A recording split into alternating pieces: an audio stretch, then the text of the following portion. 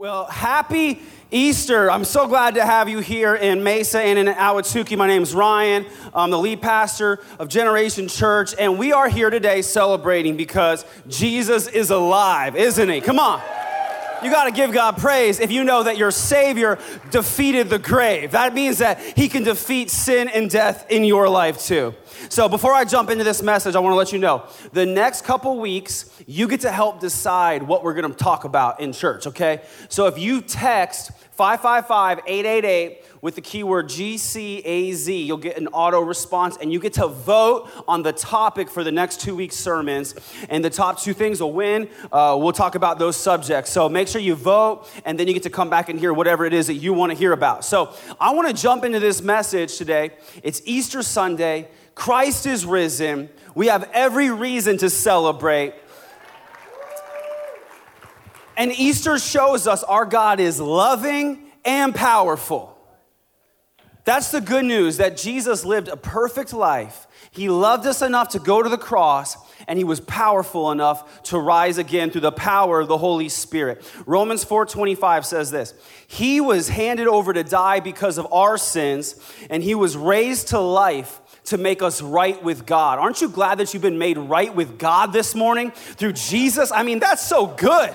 You've been made right with God, in good standing with God. The death and resurrection of Jesus shows us that God is not just loving, but he's also powerful. If he was only loving but not powerful, even though he wanted to help us, he wouldn't be able to. If he was only powerful but not loving, he wouldn't want to help us even if he could. But he's loving and powerful.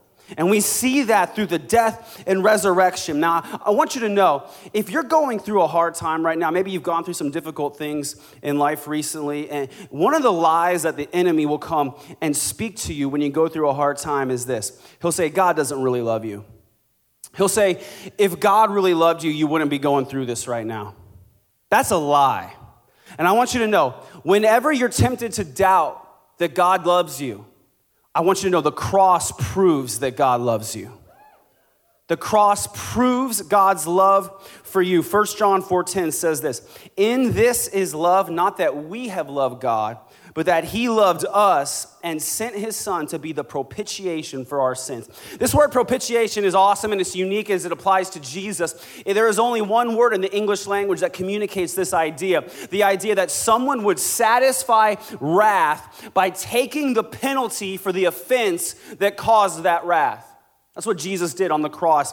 He took the punishment for the sins that we committed and appeased God's wrath towards sin. He did this because he loves us. And maybe you've wondered, well, why does Jesus have to die on the cross? Why did that have to happen? You know, why couldn't he just have done something else and earned our salvation another way? But we are told through Scripture that sin is so serious to God that blood had to be shed for sin. Hebrews 9:22 says, without the shedding of blood, there is no forgiveness.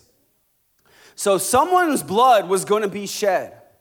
It was either going to be ours, or you can place your faith in Jesus and allow his blood to be sufficient for the penalty of your sins and my sins. So maybe you've wondered about crucifixion. Jesus died on the cross, and we don't always have a full appreciation for everything that entails. Crucifixion was the probably most horrendous way to die you can imagine. This practice was really invented around the 6th century BC, about 600 years before Jesus, by the Persians.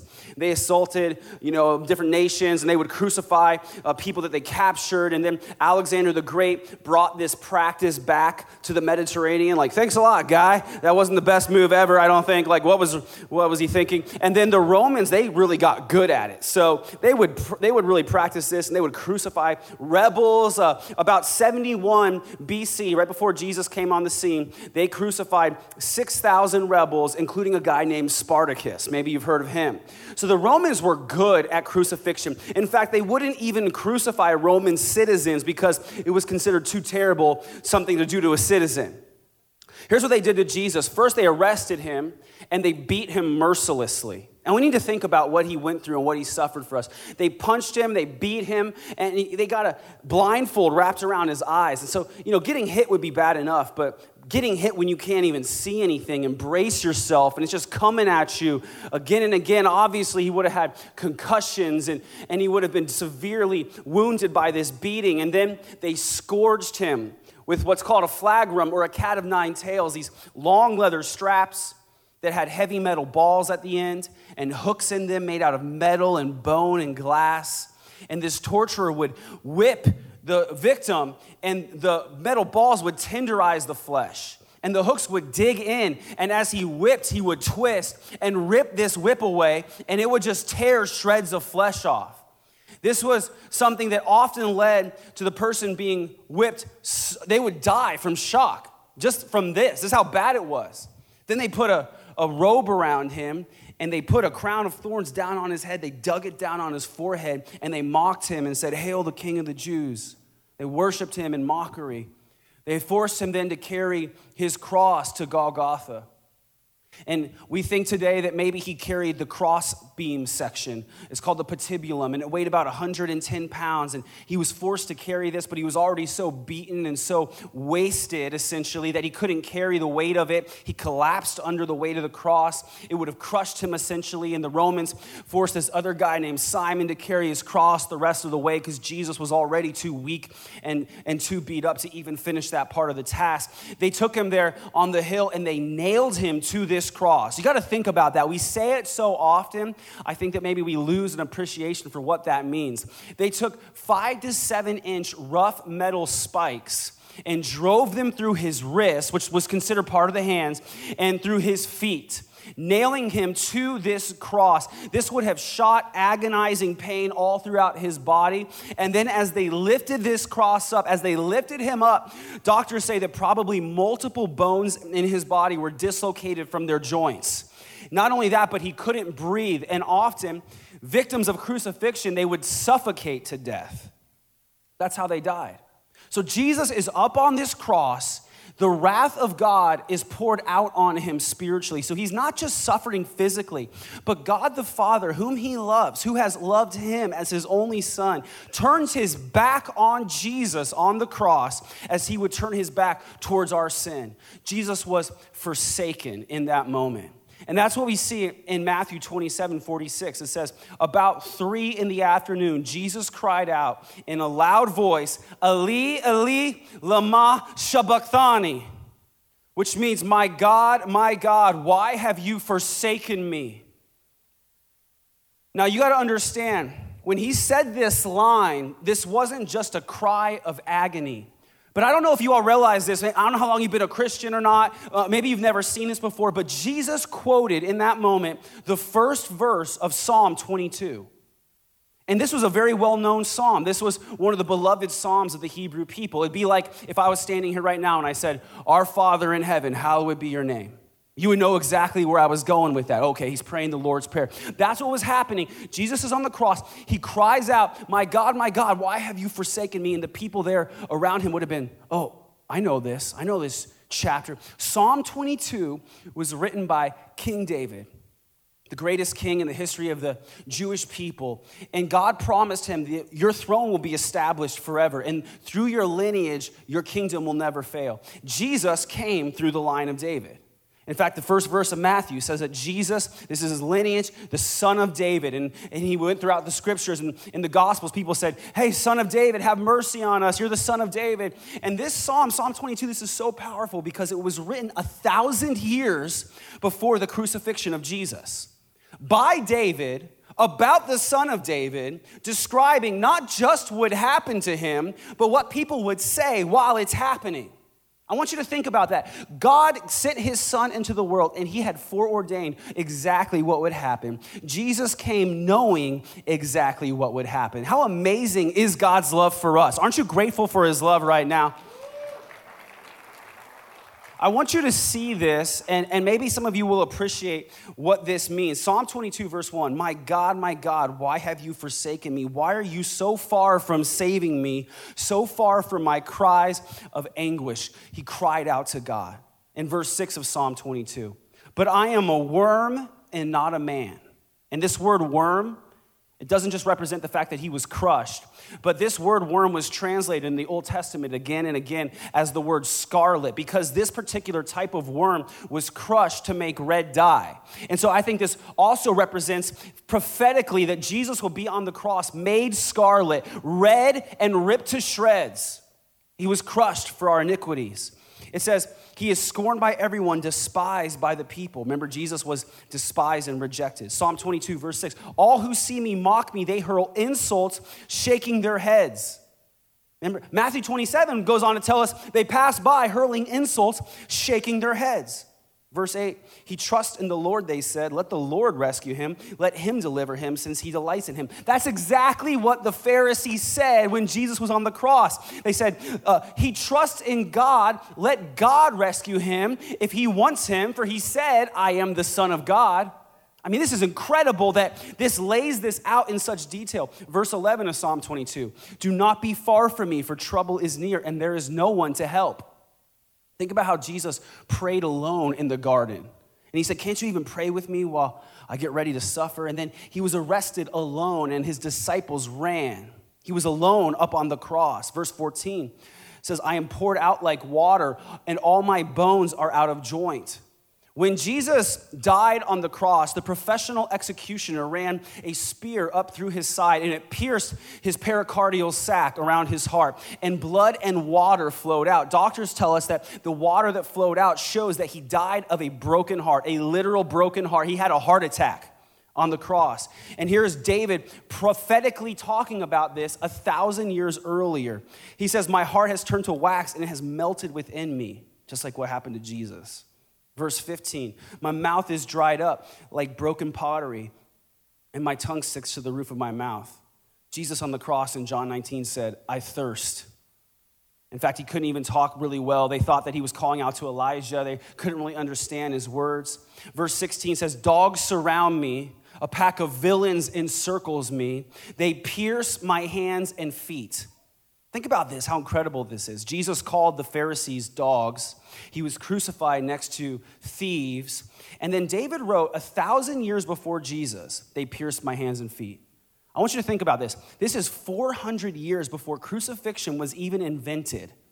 And he writes in Psalm 22, they pierced my hands and feet. In verse 18, it says, they divide my clothes among them and cast lots for my garment. Matthew 27 says that they cast lots for his garments and divided his clothes. In verse 20, 21, deliver me from the sword, my precious life, from the power of the dogs. Rescue me from the mouth of the lions. Save me from the horns of the wild oxen. I want you to see that because the dogs Jesus called the religious leaders. The lion often represents in the Old Testament the ruling authorities. And the wild oxen was often a title given to the people of Israel. So here's Jesus saying, the religious leaders, the ruling authorities, and the people I came to save, they encircle me and they want to destroy me. Verse 24, though, as we go further into this chapter, the tone changes, and it changes from anguish to victory. Verse 24 says, for he has not despised or scorned the suffering of the afflicted one. He has not hidden his face from him, but has listened to his cry for help. God punished Jesus for our sins, but it was only temporary. Verse 26, the poor will eat and be satisfied. See that? Remember Jesus said, I am the bread of life. Whoever comes to me will never hunger again.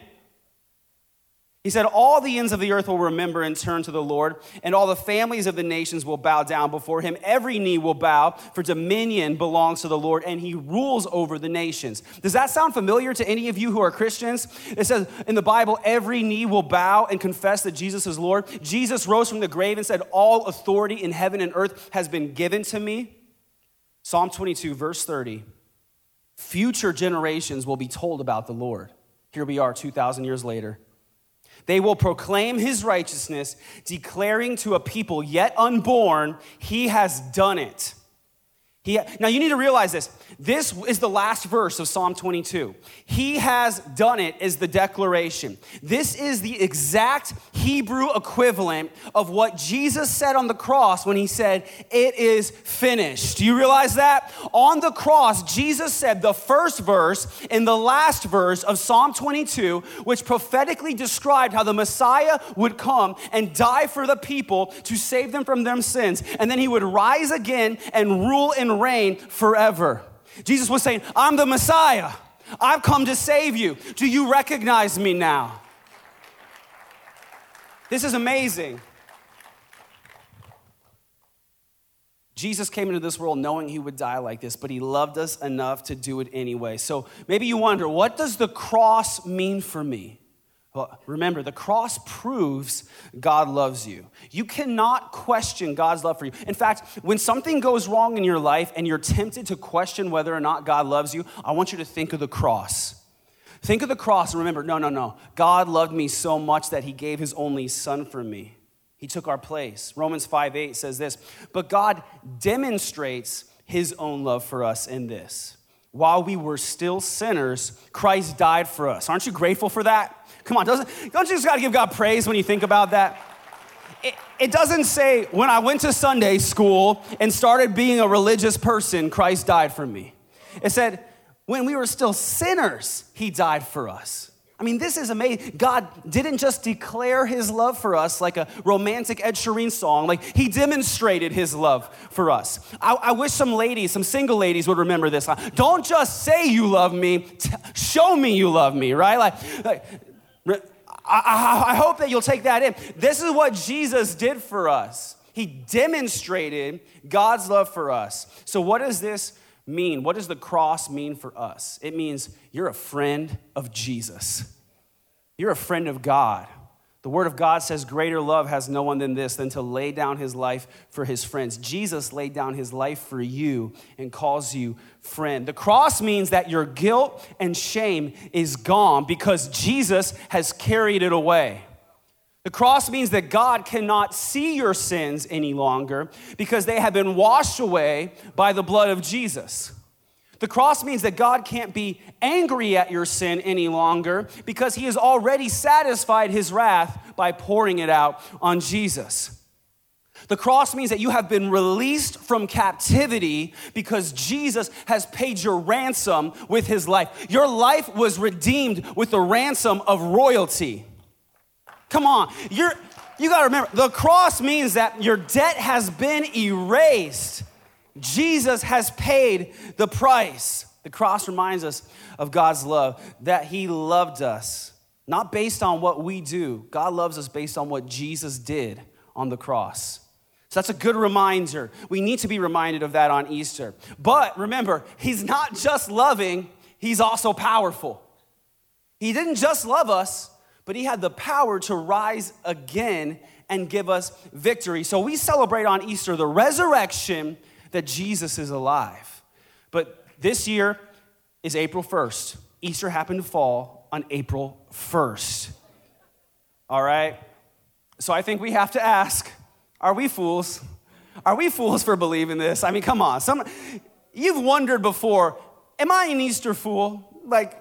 And there's skepticism about whether or not Jesus rose from the grave. I mean, this happened a long time ago, 2,000 years, and we're more skeptical than ever than this day and age. Even if we see the video evidence, we're like, oh, that could have been doctored, computer graphics, anything's possible now.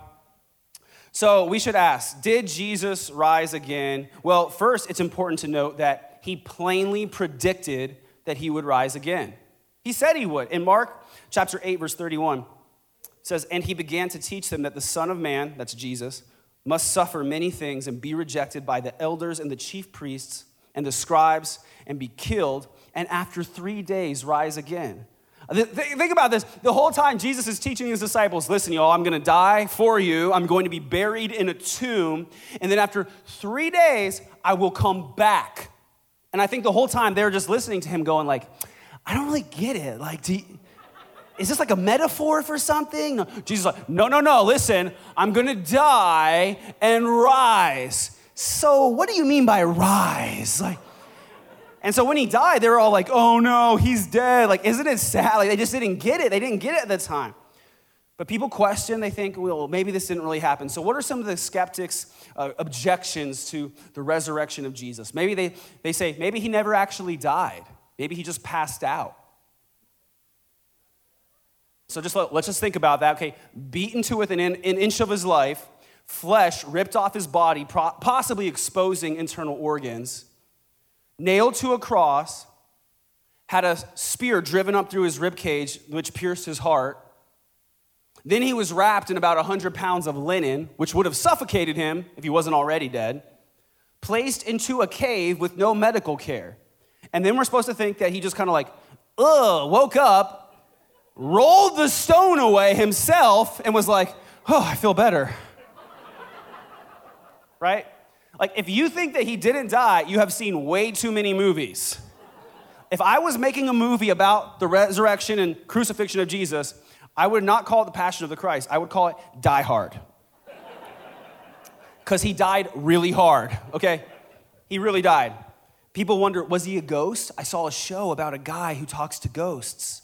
Was Jesus a ghost? Okay, well, we don't think he's a ghost because the testimony of the witnesses that saw him said, I clung to him physically. Jesus told them, touch my hands. Put your hand in the wound in my side. Jesus ate with them. He appeared to them and he was like, yo, pass me some fish and chips. I'm hungry.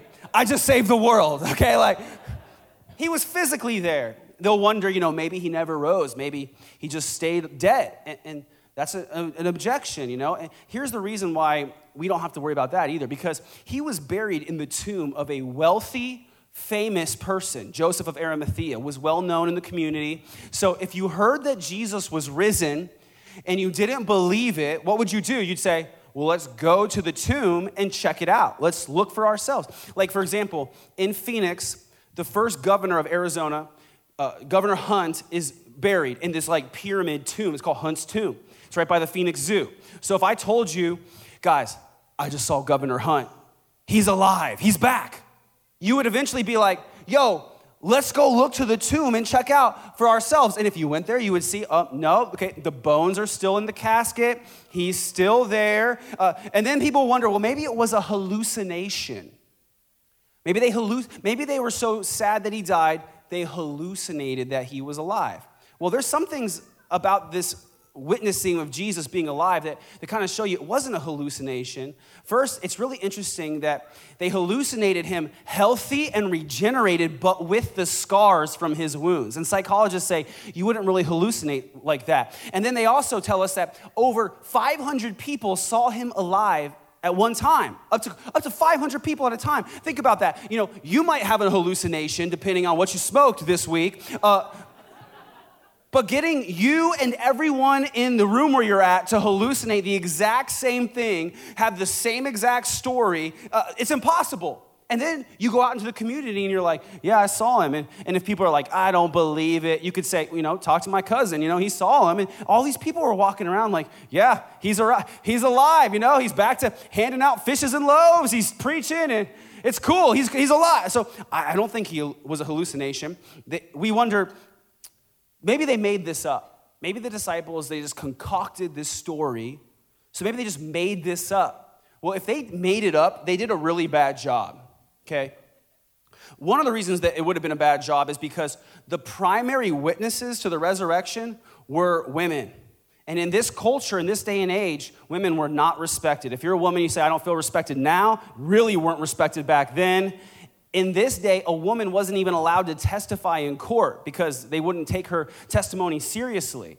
But yet women are named as the first key eyewitnesses of the resurrection of Jesus. And they're named specifically, so you could have gone to them and say, like, hey, tell me, what did you see? Right? So, and by the way, if you have a problem with women preachers, the first gospel preachers were women, okay? Some of you need to let that sink in. Just like think about it for a second. Then people wonder, well, maybe it was a legend that just developed over time. But you have to understand that these gospels were recorded just a handful of years after this happened. It wasn't enough time for a legend to develop. Like Steve Jobs died in 2011, changed the world, but nobody thinks he's the Son of God, right? Nobody thinks he's a God who became man. it wasn't enough time for them to make a legend like this. So there's all these just logical reasons you can think through and start to realize, like, man, I think Jesus had to rise again. But then there's even more. There's circumstantial evidence. There's things that happened and something had to cause that effect. Like, for example, Jesus' family started to worship him as God. Now, you might convince one or two gullible people that you're God, but you will not convince your mom that you are God. She would never buy into that. In fact, the Bible specifically tells us his own brothers didn't believe in him when he was ministering. They were like, he's crazy, he's insane, someone lock him up for his own safety. And all of a sudden, they're leading his church and worshiping him as God. What would have caused that? Something happened that caused his worst enemy to worship him as God. Saul of Tarsus was going around arresting Christians, persecuting them, killing them. He hated Christians. And all of a sudden, he goes from hating Christians to being the MVP of Christianity. Writes a majority of the New Testament. Something happened, right? And then think about this. Jesus' family and Saul, they were devout Jews. And for a Jew to worship a false god meant they were risking an eternity in hell. Okay? So they were so convinced that they were willing to risk, according to Judaism, an eternity in hell, they worshiped him as God. I think maybe they saw something. Something changed the disciples. The disciples, they were scared, they were afraid, they were timid. But something happened that caused them to be bold and courageous. And they were willing to live their life impoverished and be tortured and even killed for their faith. Let me ask you this. Would you die for someone you love? Yeah, maybe. Maybe if you love them a lot. But would you die for a lie? Would you die for what you knew was a lie? Like if I said to you, hey guys, I'm going to rob a bank this week, okay? Because the church needs some fixing up, all right? But I need you to say that you robbed the bank and go to jail for me. Can you do that? Yeah, you'd be like, nah, I don't even like you that much at all. Like, I would not lie for you at all. I'm not going to get punished for you, certainly. But the disciples, they were willing to be killed for their faith that Jesus had risen. Think about the fact that worship changed. For thousands of years, the Jewish people worshiped God on the Sabbath day. The Ten Commandments, one of the commandments says that the Sabbath day is holy, and they worshiped him on Saturday. But then all of a sudden, all these Jews in the Middle East start worshiping the Lord on Sunday morning. Why? Why would they do that? They started saying, this is the Lord's day. Think about the fact that the tomb of Jesus was not enshrined. This is interesting that in the day of Jesus, archaeologists can find more than 50 tombs which have been enshrined where holy people, religious leaders, prophets were buried, and people, they would enshrine their tombs, make it a place of worship. You would come and you'd pray because they believed that, well, if their bones are in there, then this is a holy place. But we have no record whatsoever that anyone visited the tomb of Jesus to worship him there because he wasn't there, right? There was no point worshiping at an empty cave. Today, Jews visit Abraham's tomb in Hebron. Buddhists go to India to visit Buddha's tomb. Muslims go to Medina to visit the tomb of Muhammad. But Christians worship Jesus all around the world because he's alive. We don't have to go to a tomb. So you have to ask yourself, if I were on a jury, would I be convinced beyond a reasonable doubt that Jesus is alive? And maybe you consider the evidence and you think through, well, there's maybe some other possibilities, but if you're intelligent and if you're honest with yourself and you think through the facts, the only credible explanation is that Jesus actually rose from the grave. In fact, I would say it takes more faith to believe that he did not rise from the grave than to believe that he did. So I think we can confidently say, as believers, man, I don't have blind faith. I have faith that is based on evidence. Evidence that Jesus is alive. He is alive. So this was the central message of the early Christians, that Jesus is alive, and here's what it means for you. Here's what it means for you. So that's what we should think about. What does the resurrection mean for us? What does this mean? The resurrection shows us that God is powerful.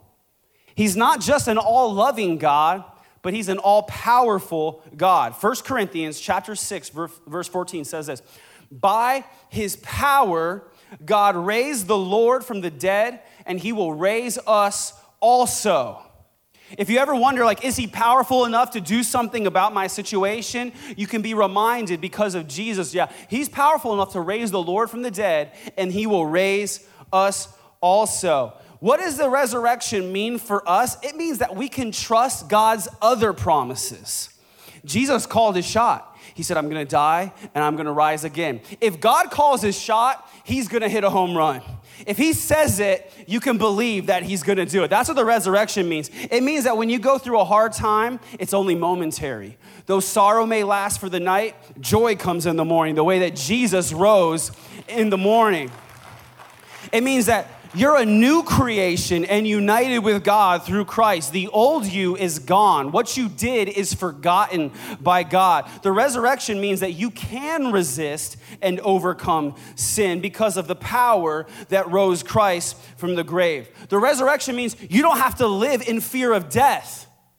There's a lot of people that are afraid in this world. They're afraid about what's North Korea going to do? What virus is going to break out? What are these mobs going to do as they riot? You don't have to fear death because we've already seen the first fruits example of what's going to happen upon death. You will rise again. You've seen a preview of your future through Jesus. Isn't that good? You don't have to fear that.